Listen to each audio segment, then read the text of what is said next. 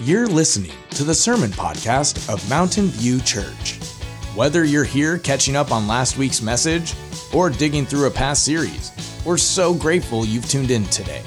Our prayer is the next 30 to 40 minutes helps you become a more whole follower of Jesus. If you're local and would like to join us, we'd love to see you this Sunday.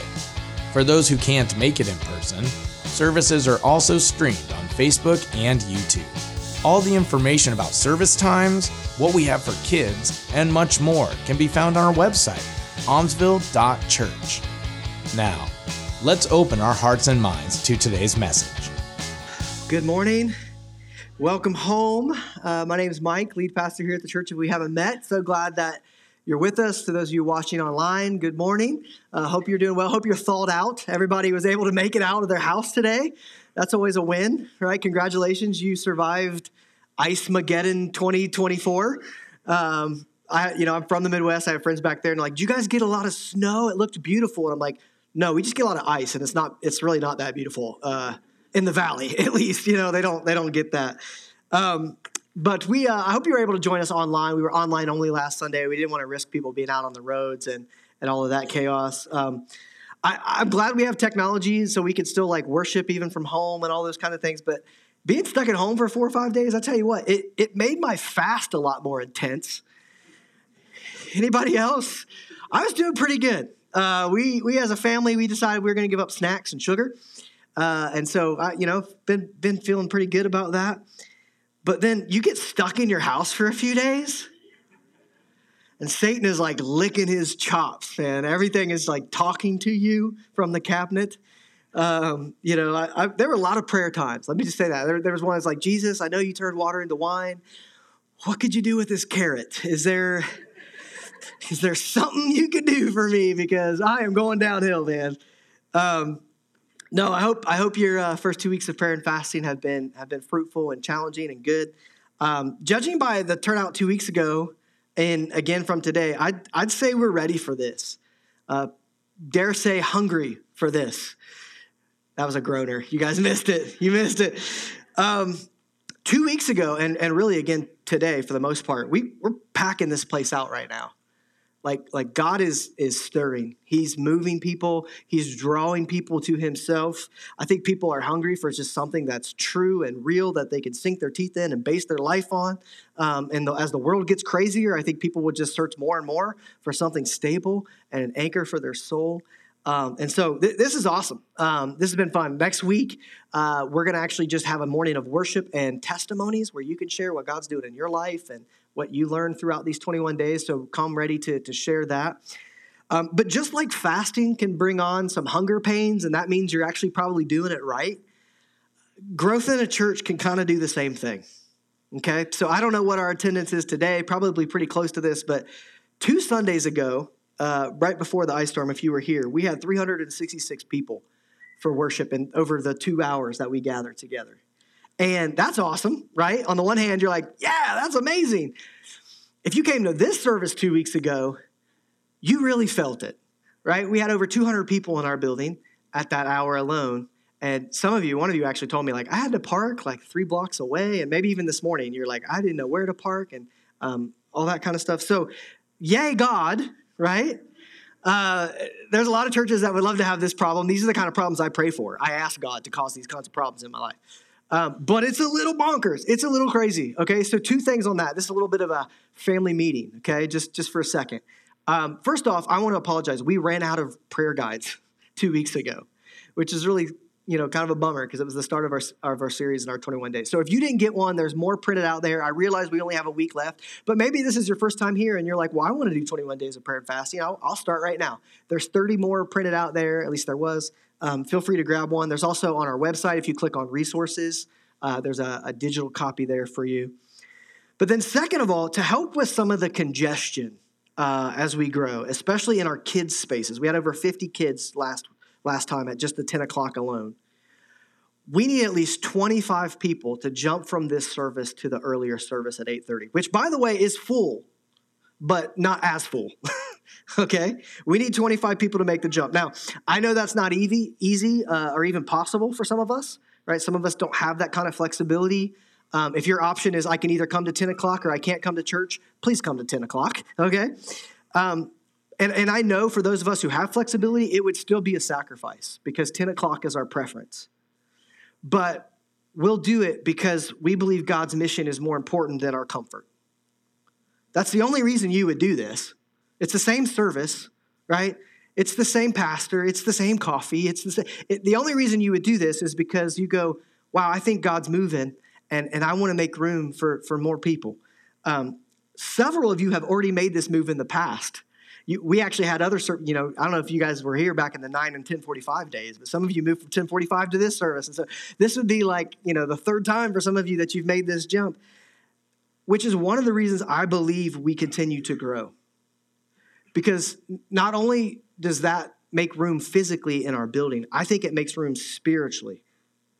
I think God looks at a church willing to do that and says, wow, those people really care about my lost kids. And they'll do whatever it takes. They'll set aside their preferences. They'll set aside their comfort to reach one more person for me. I think I'm going to send them somebody else. So I think this is actually part of why and how we keep growing. And so we also know that most first-time guests come to church at 10 o'clock. In fact, I've met a few of you today. And so we're glad that you're here. This is normally the hour that if you're like, I want to go and check out church. Not so much at 8:30 though, right? And so we want to make sure we have room at this service in particular for people who are hungry for God, who are just coming for the first time and checking it out. So here's the real hard sell. You ready? We particularly need some young families to make the jump. How many of us know 8:30 service with young kids isn't easy, right? It's not easy. I mean, my kids live here. They're used to it. But it's hard, and I get that. And so I've got a bribe. I'm just calling it what it is. I've got a bribe for you. If you are one of the first 25 people next week to come back and you come to 8:30 and you come up to me or Betsy or Shelly or any of our pastors and say, hey, I'm normally a 10 o'clocker, but I'm coming to 8:30 from now on. We've got a $10 gift card to Lucky You Coffee across the street because you need it. You need it, okay? If anybody needs it, you need it, right? Which, by the way, I wanted to mention, Brian and Rachel Waters, they were actually here at 8:30. They actually recently bought Lucky You. So our church now, some people in our church now own the coffee shop across the street, which is really cool. And we're going to be collaborating on some stuff, and some extra parking is going to be opening up over there, and there'll be some cool collaboration. So support Lucky You, all right? Get your caffeine fix over there across the street. And unless you're fat, someone might be fasting from caffeine. I'm sorry. Let's all stop right now. Heavenly Father, for Hannah. No, I did that a couple years ago. I'm not doing it this year for a reason. My family was like, Dad, no, you're not fasting from caffeine again. So, all right. But if some of you can make that jump, that would be huge. We'll be looking into a third service soon and doing all the things we can do to alleviate that. But this is exciting. This is good news, right? This is what we want as a church. I've never been to a part of church to go, I really hope less people go to that one. This is cool. So, let's dive in. We're week 3 of 21 days of prayer and fasting. If you're just catching up, week 1, we talked mostly about fasting. So you can go online and learn about that. Last week, I was online only. So glad to be done with that. I'm glad that it's online for you who have it, but I have a face for radio. I'm not really into that. So some of you didn't catch that, did you? Thank you. Appreciate that. But I want to talk more about prayer. I gave you a model of prayer online last week. I want to talk more about why we pray today. And specifically, why pray, right? That video kind of opened up that question for us. Why do we pray? Why is prayer so important? Why do followers of Jesus make prayer such a big deal, such a vital part of their relationship with God? And I want to give you the answer right up front. Right? Normally, I like to build a little suspense, kind of bury the lead, get you leaning in, and oh, here it is. I want to just give it to you right up front. You can take a picture of this, or it's in the Bible app if you go to events. Here's the reason why prayer is so important for the Christian life. Are you ready? Because God has chosen prayer as the primary path to his presence and power. That's a lot of P's. Hopefully it'll help you remember it. God has chosen prayer as the primary path to his presence and power. Right? He's God. I'm not. He's God. He could have set it up any way that he wanted to. But he chose in his wisdom and his sovereignty and under his command, he chose prayer as an instrument, as not the only path, right? There's lots of ways to connect with God, but as the primary path to his presence and his power. And I need those.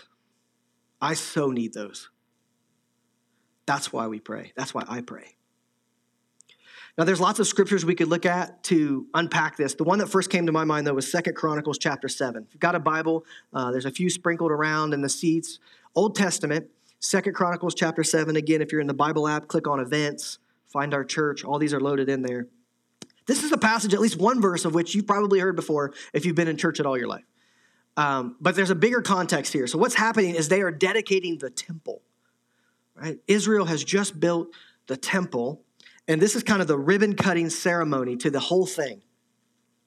And so Solomon, he's the king at the time, he offers this incredible prayer about the temple, asking God to meet with his people at the temple. And when he finishes, in the first part of 2 Chronicles 7, it says fire comes from heaven and consumes the sacrifice that they had placed there on the altar. And then the glory of the Lord fills the temple. Okay, so that happens right before what I'm about to read. 2 Chronicles chapter 7, verse 11. It says, when Solomon had finished the temple of the Lord and the royal palace and had succeeded in carrying out all he had in mind to do in the temple of the Lord and in his own palace, the Lord appeared to him at night and said, I have heard your prayer. Okay, I have heard your prayer and have chosen this place for myself as a temple for sacrifices. Verse 13, when I shut up the heavens so that there's no rain or command locusts to devour the land or send a plague among my people, if my people, here's the verse you've probably heard before, if my people who are called by my name will humble themselves and pray and seek my face and turn from their wicked ways, then I will hear from heaven and I will forgive their sin and will heal their land. Now my eyes will be open and my ears attentive to the prayers offered in this place. I have chosen and consecrated this temple so that my name will be there forever. My eyes and my heart will always be there. Okay, verse 14 is that one we quote a lot. If my people will humble themselves and they'll repent, they'll turn from their sin and pray, God says, I'll hear them. And I'll respond. In this case, he says, I'll heal their land. I will hear their prayers and I will respond to their prayers. But don't miss this. The context of all of this is the dedication of the temple, right? A place. God says, my eyes will always be there. My ears will always be attentive to the prayers prayed in that place, which is why the Jews constructed so much of their spirituality around the temple because of passages just like this. So a lot of the festivals were about going to the temple, taking a pilgrimage to the temple, bringing your sacrifices to the temple, praying at the temple. Why? Why was the temple such a big deal? Because God's power and presence dwelled there. Now God's power and presence was everywhere, right? If you read the Old Testament, it wasn't like God's presence just showed up in 2 Chronicles chapter 7, right? God is moving and active and doing all kinds of things, but in a very unique way. There was a sense of, okay, if I want to meet with God, I've got to go there. It wasn't the only place, but it was a special place where heaven and earth touched. 500 years after what we just read, this ribbon-cutting ceremony, the temple was destroyed. I don't know if you know that story, but God told them that if they stopped following his law, that he was going to let the other nations come in and conquer them. And that's what happened. And Babylonians come in, they destroy the temple, they burn it to the ground.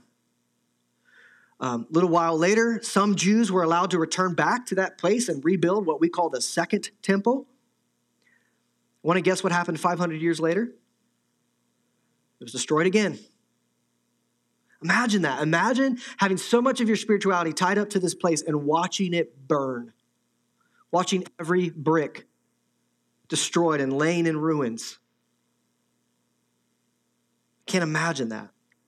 Today, what's left of the second temple is what's known as the Wailing Wall or the Western Wall in Jerusalem. Now, you can go there, you can See this for yourself. Millions of people every year go to this place. They take pilgrimages still to this place, and they spend time there in prayer and crying out to God. That's why it's called the Wailing Wall, and crying out to God. You can't really tell, but if you could zoom in on this wall, there's even in the cracks between the stones, they'll slip little pieces of paper that they've written these prayers on, and they stick those in there. And a couple times a year, twice a year, these rabbis that are assigned to the wall will come and they'll collect all of those prayers, and they bury them on the Mount of Olives nearby. And so it's a special place, okay? I'm not knocking doing that at all. I was actually supposed to be there next month. That's not going to work out too well. But hopefully someday I'll get to see this in person. And guess what? I'll probably pray. I will be moved to pray. I believe there is something special about this place. God said his heart and his eyes will always be there. But the New Testament insists that God's temple is actually alive and well. It just doesn't look like that anymore. It's not one big wall or one big building fixed to one spot on earth. It's actually 2.5 billion temples of all shapes and sizes, and they're mobile. They can move. Okay, flip over to the New Testament with me. If you've got a Bible, flip over to Acts chapter 2. If you want a Bible, by the way, you can stop by Connection Point. We've got a few down there. You can take one yourself. Acts chapter 2. So go through Matthew, Mark, Luke, John, get over to Acts. There's another moment, like 2 Chronicles chapter 7, where fire falls from heaven. Except this time it doesn't fill a building. It fills a people. You might know the story. It's called Pentecost. The disciples are in a room. What are they doing? They're praying. And it says, fire like tongues of fire like danced above them. It's kind of weird, right? Has that ever happened to you? It's never happened to me. And Peter sees what's going on and he figures it out. He says, oh, this is that thing that the prophet Joel talked about. He quotes Joel, this Old Testament prophet, and says, that's happening right now. There's a shift taking place. God is moving. He's doing something. And so in Acts chapter 2, he quotes the book of Joel, this Old Testament prophet. And here's what he says. In the last days, God said, I will pour out my spirit on all people. Your sons and daughters will prophesy. Your young men will see visions. Your old men will dream dreams. Even on my servants, right, or slaves, both men and women, I will pour out my spirit in those days, and they will prophesy. I will show wonders in the heavens above and signs on the earth below, blood and fire and billows of smoke. The sun will be turned to darkness and the moon to blood before the coming of the great and glorious day of the Lord. And then everyone who calls on the name of the Lord will be saved. And wouldn't you know, after Peter says this, and then he explains to this big crowd that's gathered about who Jesus is and how it connects to the Old Testament and the prophets and what they need to do in response. It says 3,000 people do what that just says. They call on the name of the Lord Jesus. Right? There's a shift. They call on the name of the Lord Jesus and they repent. They humble themselves and they're baptized and they're saved. Right? 3,000 people. What's really wild is where. Do you know where this is happening? I never realized this. I was studying this week and trying to put all the pieces together because I'm like, if this is happening in the upper room, it says 3,000 people got baptized. What kind of room are they in? Like, how does that work? The room, I could use like a room of 300. That'd be all right. But where's this 3,000 room? And you start piecing it together and you realize the reason the crowd is there is because it's the festival of Pentecost or Shavuot in Hebrew. They are there to give thanks to God for the harvest, to celebrate his provision, and to bring their sacrifices to the temple. They're there to go to the temple. Why? Because that's where God's presence is. That's where his power is. That's where he hears you. That's where he responds to you. It's all about the temple. And yet this takes place right outside the temple. Right? A lot of scholars believe on the southern stairs leading into the temple because that's where also they had all of these little ritual bathing spots. And that's probably what they used to baptize 3,000 people. So right outside the temple, God is already moving. It's 9 a.m., which was one of the ritual prayer times for Jews. They're gathering to pray. And as they pray, God's Spirit and power is unleashed. Now go one chapter over to Acts chapter 3. You need to have your Bibles because I could just be totally making this stuff up. You never know about me. I'm kind of ornery like that. So Acts chapter 3. Look at the next story. This is wild. One day, Peter and John were going up to the temple at the time of prayer at 3 p.m. So that's another one of the set times of prayer. Where are they going? They're going in the temple, right? Why? Because that's where God's power and presence is. Now a man who was lame from birth was being carried to the temple gate called Beautiful, where he was put every day to beg from those going into the temple courts. When he saw Peter and John about to enter, he asked them for money. Peter looked straight at him, as did John. Then Peter said, "Look at us." So the man gave them his attention, expecting to get something from them. Money, right? Then Peter said, "Silver or gold I do not have, but what I do have I give you. In the name of Jesus Christ of Nazareth, walk." Then taking him by the right hand, he helped him up, and instantly the man's feet and ankles became strong. He jumped to his feet and began to walk. Then he went with them into the temple courts, walking and jumping and singing, "Praise the Lord, oh my soul," right? I'm sure that's what they were singing, something like that. Do you understand what's going on here? This guy is camped outside the temple for years. His friends bring him there, and they're like, "Here, beg, get what you need to provide for yourself so you can live." And so he's trying to get money from everybody coming and going into the temple because he's not allowed any further inside. Because at that time, some religious leaders had interpreted a passage in the Old Testament to say that if you had any kind of defect, any kind of physical deformity, you were forbidden from going any further into the temple. Because that sign of physical deformity was a sign of spiritual deformity. So that's as close as he can get to the power and presence of God. And Peter and James, after what just happened in Acts chapter 2, roll up on this guy and go, "Oh, you don't know? You don't have to go in there for that. How about you get up and walk right here?" Do you see this? And then after he's healed, he's jumping, he's singing, he's praising. Then they go where? Inside the temple, not to find God's power, but to celebrate it. Are you tracking? God's presence came out to him. You don't have to go to a specific place to get God's attention. You don't need to go to a specific spot or building for heaven and earth to touch. Now, don't misunderstand me. I think church is important. Are you shocked to find out that your pastor thinks you should go to church? Pastor said we don't need to go to church. No, I didn't say that, right? This rhythm, this is what this is, this weekly gathering to study, to pray, to worship, to be together, to encourage one another, to pray for one another. Like, we need this, right? This community is vital to our spiritual health. Obviously there's things that come up, but church is important. And this should be an absolute, non-negotiable in our life. But I don't come here because this is where God's power and presence is, and I can't find it anywhere else. God's power and presence has left the building. Right? 2 Corinthians chapter 6, verse 16, Paul is writing, and here's what you need to understand. He's writing this, and there's temples everywhere. He's in Corinth.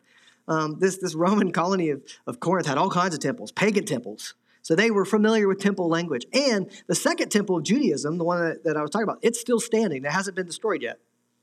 Okay, think about that. The rebuilt version of Solomon's temple, Herod's temple actually, is still there when Paul says what he says here in 2 Corinthians chapter 6.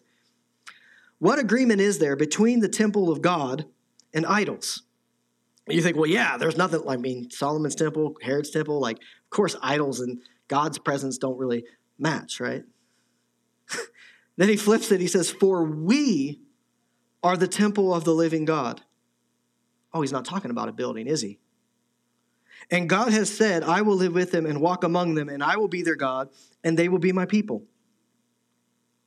Do you know how radical that would have been for somebody, like living with physical temples all around, to hear someone say, actually, the temple is us. Notice it's plural. It's not I'm a little temple and you're a little temple and let's get our temples together. No, it's we, the people of God. We are the temple. And what is the primary activity of the temple? If you actually read the 2 Chronicles chapter 7, it's the same thing that Solomon was focused on. It's the same thing that got Jesus so upset. You know when Jesus, the most mad you ever see Jesus in the Gospels is when he comes into the temple and they're swapping and they're selling stuff and they're taking advantage of the poor and they're doing everything than what they're supposed to be doing. And Jesus flips tables and he grabs a whip and he drives people out of there and he says, my house will be known as a house of what? Prayer. Prayer. That's what my house is known for. Prayer for all nations. That's what this house should be known for. Right? That's what God's temple, that's the main activity of God's temple, is prayer. Prayer is where heaven and earth collide. It's the thing that keeps us connected to God. It's the thing that invites his power and presence into our lives. Right? Wherever we're at, we can pray. And when we pray, we know God hears us. His eyes and his, what did Solomon say? His eyes and his ears will always be attentive to the temple. Well, who's the temple? We're the temple. When you pray, God's eyes and ears are always attentive, always hear you. We're a few weeks removed from Christmas. I love Christmas.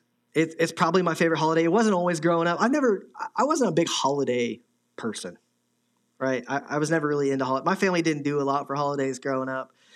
And so even when Cassie and I first got married, it was kind of like, okay, Christmas, we'll do the thing. Then you have kids, and it's like, Christmas, and they're all into it, so you kind of have to get a little more into it. But they bring out a magic or a fun to Christmas that maybe you don't have as an adult. One of the most frustrating things, though, as an adult during Christmas is, you get this gift in your mind that's just going to be awesome. The kids are going to love this thing. And or nowadays, they've put it on their own Amazon wish list is kind of where we're at. So they're not that surprised. Oh, wow, Mom. But they open it up, and they're like, oh, yeah, this is awesome. And the dads are like, what did we get them? And it's awesome. And just me? Am I the only one? What did I buy them? Cool. And so they open it up, and they're like, I want to play with this right now. I don't want to wait. Let's get it open. And so you grab a pair of scissors, and things are like encased in that super thick plastic that you're like, how do you get this open? And you're trying not to break the toy and whatever. And so you finally get it open, and they flip the switch on, and it doesn't do anything. It just sits there, lifeless. And you're like, I could have sworn this thing like spun and danced and talked to them, and because everything's like got Wi-Fi now, or whatever. Like, this thing was supposed to be a party, and what's going on?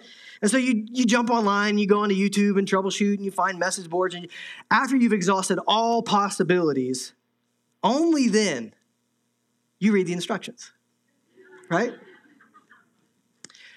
And you see these words, batteries not included. Wish I would have known that beforehand, right? Wish I would have known that. I would have had some on hand or even put it in their head and rewrapped it or whatever. It's just a letdown, right? You got this awesome toy. You build up all this excitement for it. This was going to be great. And then it's a dud because it lacks power. Has nothing. It just has no life in it. That is the Christian life without prayer. Like, I look back at my life in seasons, and I think about the times I felt the closest to God. The times that I felt like God was alive and active in my life, or there was just this power against temptation, and there was just like God was moving in our church. And those were the times that I always made prayer a priority.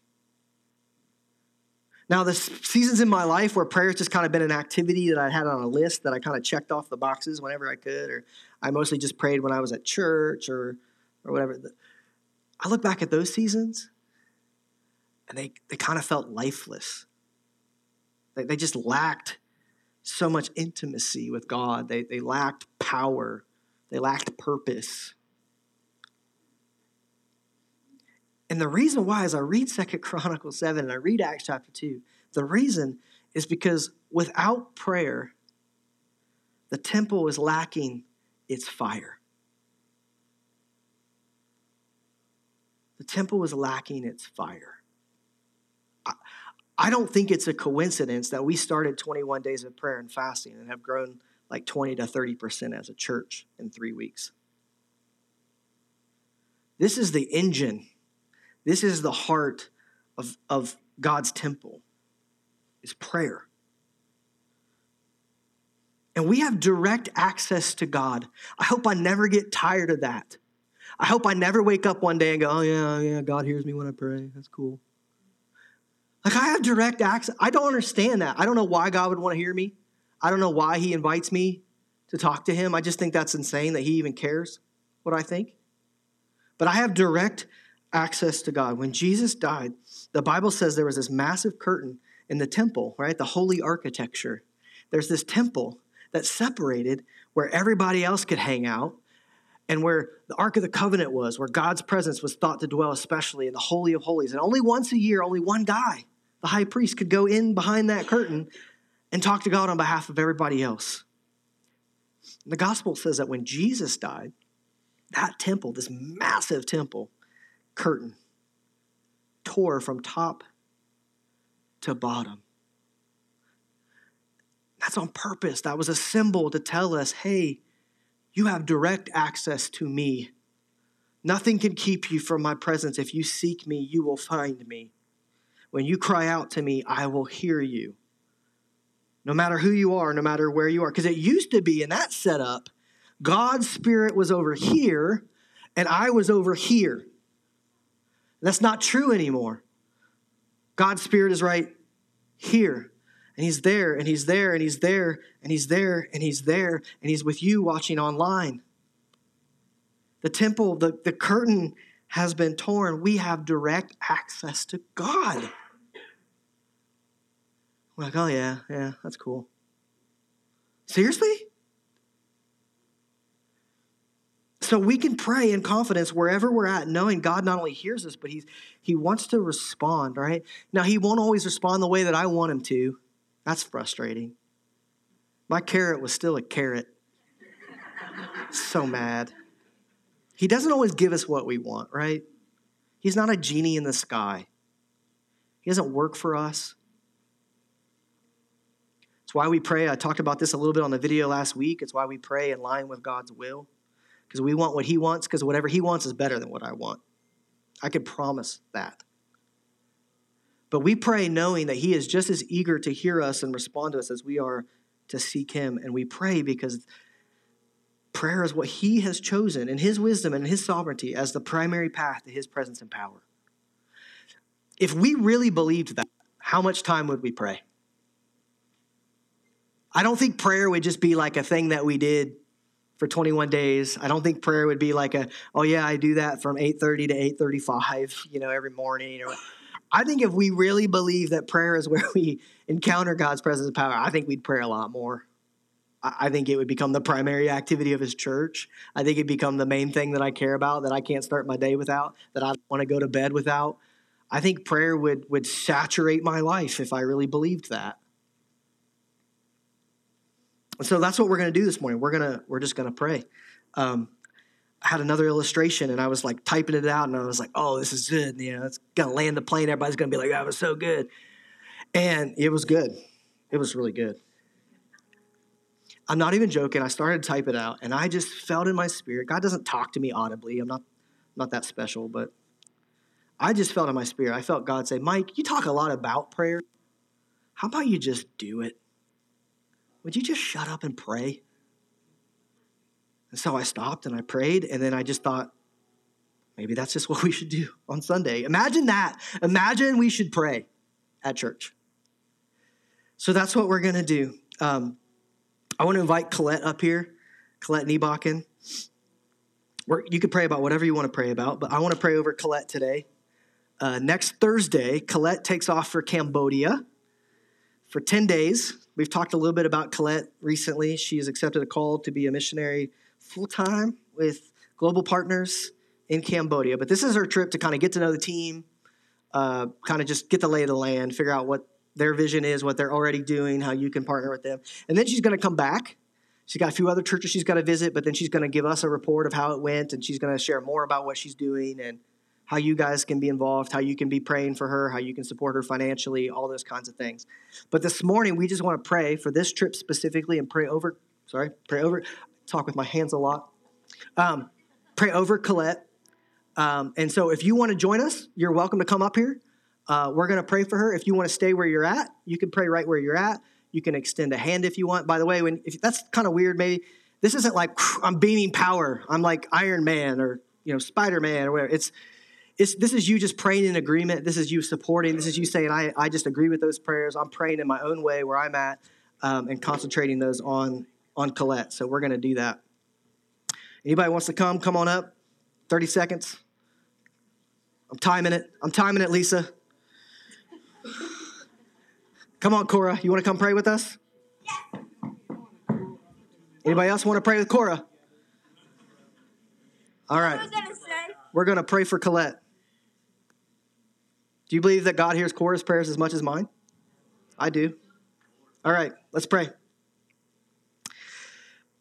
Father God, this is your temple. We are your people. And we are engaging in the primary activity of your temple. We are seeking you. We are seeking your face, knowing that when we pray that you hear us and that your face and your ears and your eyes are attentive to us this morning.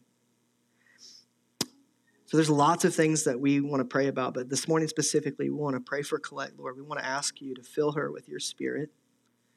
We know that you've called her and set her aside for you, that you've set her apart for this. This is your mission, not hers. And you are already working in Cambodia. You are already moving and stirring. She's simply joining you in what you're already doing. So we pray for her as she goes next week. We pray for safe travels and that all the logistics and all the doors that need to be open would stay open and that she would get there quickly and safely, Lord. But bigger than that, I just pray that you would give her the eyes to see your movement, that she would sense what you're doing in the people, in her team, in the country, and that you would stoke that flame that you've already got burning in her, that you would make it even more white hot for this mission that you have given her. That she would just come back so ready and so eager to, not that she would want to necessarily like ditch us and leave us, but she would just like, I got to get back there because that's where God has me. And then after she'd get back, that she'd be able to raise the support and do all the things she needs to do to get back there. God, I pray that you would stretch her, that you would grow her, that you would make her more like you, Jesus, that you would provoke the fruits of the Spirit in her life, that she would know that she's not going alone. She's going with your presence, but she's also going with the prayers and the thoughts of all of us. And we're just so eager to see what you're going to do in her life and in the lives of all those she comes in contact with, believing that this is your plan. We need you. We need your power. We need your presence. And we ask for that on Colette. We also pray for her parents, Kurt and Brenda, and knowing that they've got some mixed emotions. I'm sure they're excited, but it's also sad to see one of your kids go off. But man, what a way to go out, to serve the Lord. So we pray for your strength and your comfort and your peace for them as Colette is there.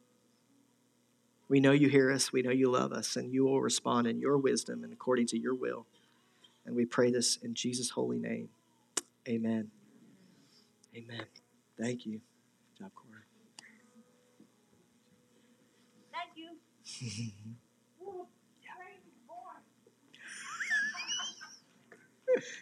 I love Cora. Someone said, I believe one of you said that God hears her prayers more than mine. I'm a little offended. I thought they were equal, but it's fine.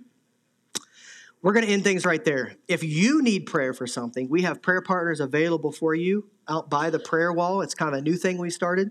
You want to pray for someone else, you need prayer for something in your own life, please stop by and pray with those people. They'd love to meet with you. Stop by the Connection Point. All of the things that Betsy and Cassie talked about are out there to sign up for. But we also have, I wanted to mention, we have a men's breakfast sign up out there. We also have the Progressive Dinner that's taking place next Sunday for adults only. Today's the last day you can sign up for that. It's going to be fun. It's another way to have fun with adults and people, real people. So go sign up for that.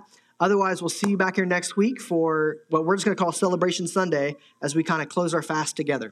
Have a good week. Thanks again for joining us. It was really awesome having you today. God loves you and is with you, and we hope that you encountered him in some way today. If you would like to talk to somebody today about the message, you might need prayer about something that's going on in your life, or you're new and you want to learn more about Mountain View, please text the word NEW to the number below on your screen. We want to see you back here next time, and if you're in the Almsville, Oregon area, please stop by and see us in person. In the meantime, all of our past services and more information about Mountain View can be found at our website, almsville.church. So go check it out, and we'll see you soon. Grace and peace. Bye.